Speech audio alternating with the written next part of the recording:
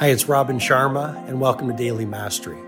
This is my short-form podcast where I'll walk you through the insights, methodologies, and tactics that I've shared with many of the world's most successful people as their mentor, including celebrity billionaires, NBA superstars, world-class artists, and global humanitarians. I hope you find great value in today's episode.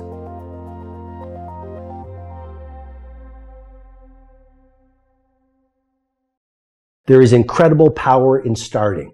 Do not postpone launching that new business, calibrating your financial plan, improving your fitness, building better relationships with your loved ones. Do not postpone those things until some ideal time in the future, because that time will never come. Start it today. And when you start it today, the universe replies by your start with synchronicities, new energy, inspiration, and opportunities that just start appearing.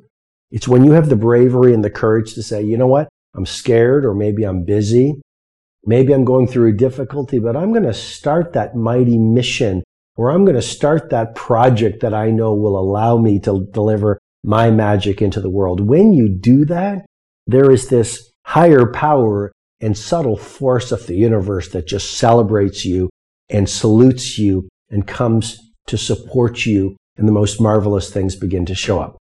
Dream big, start small, begin today.